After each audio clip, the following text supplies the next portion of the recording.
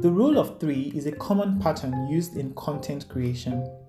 The human mind thinks in patterns, and three is the lowest figure that can form a pattern in the mind. You know I am big on questions, so I'm going to be sharing with you three questions you can use when you want to make a decision. 1. What are you really trying to decide? 2. What is most important? 3. What critical information do you have and not have? So there you have it.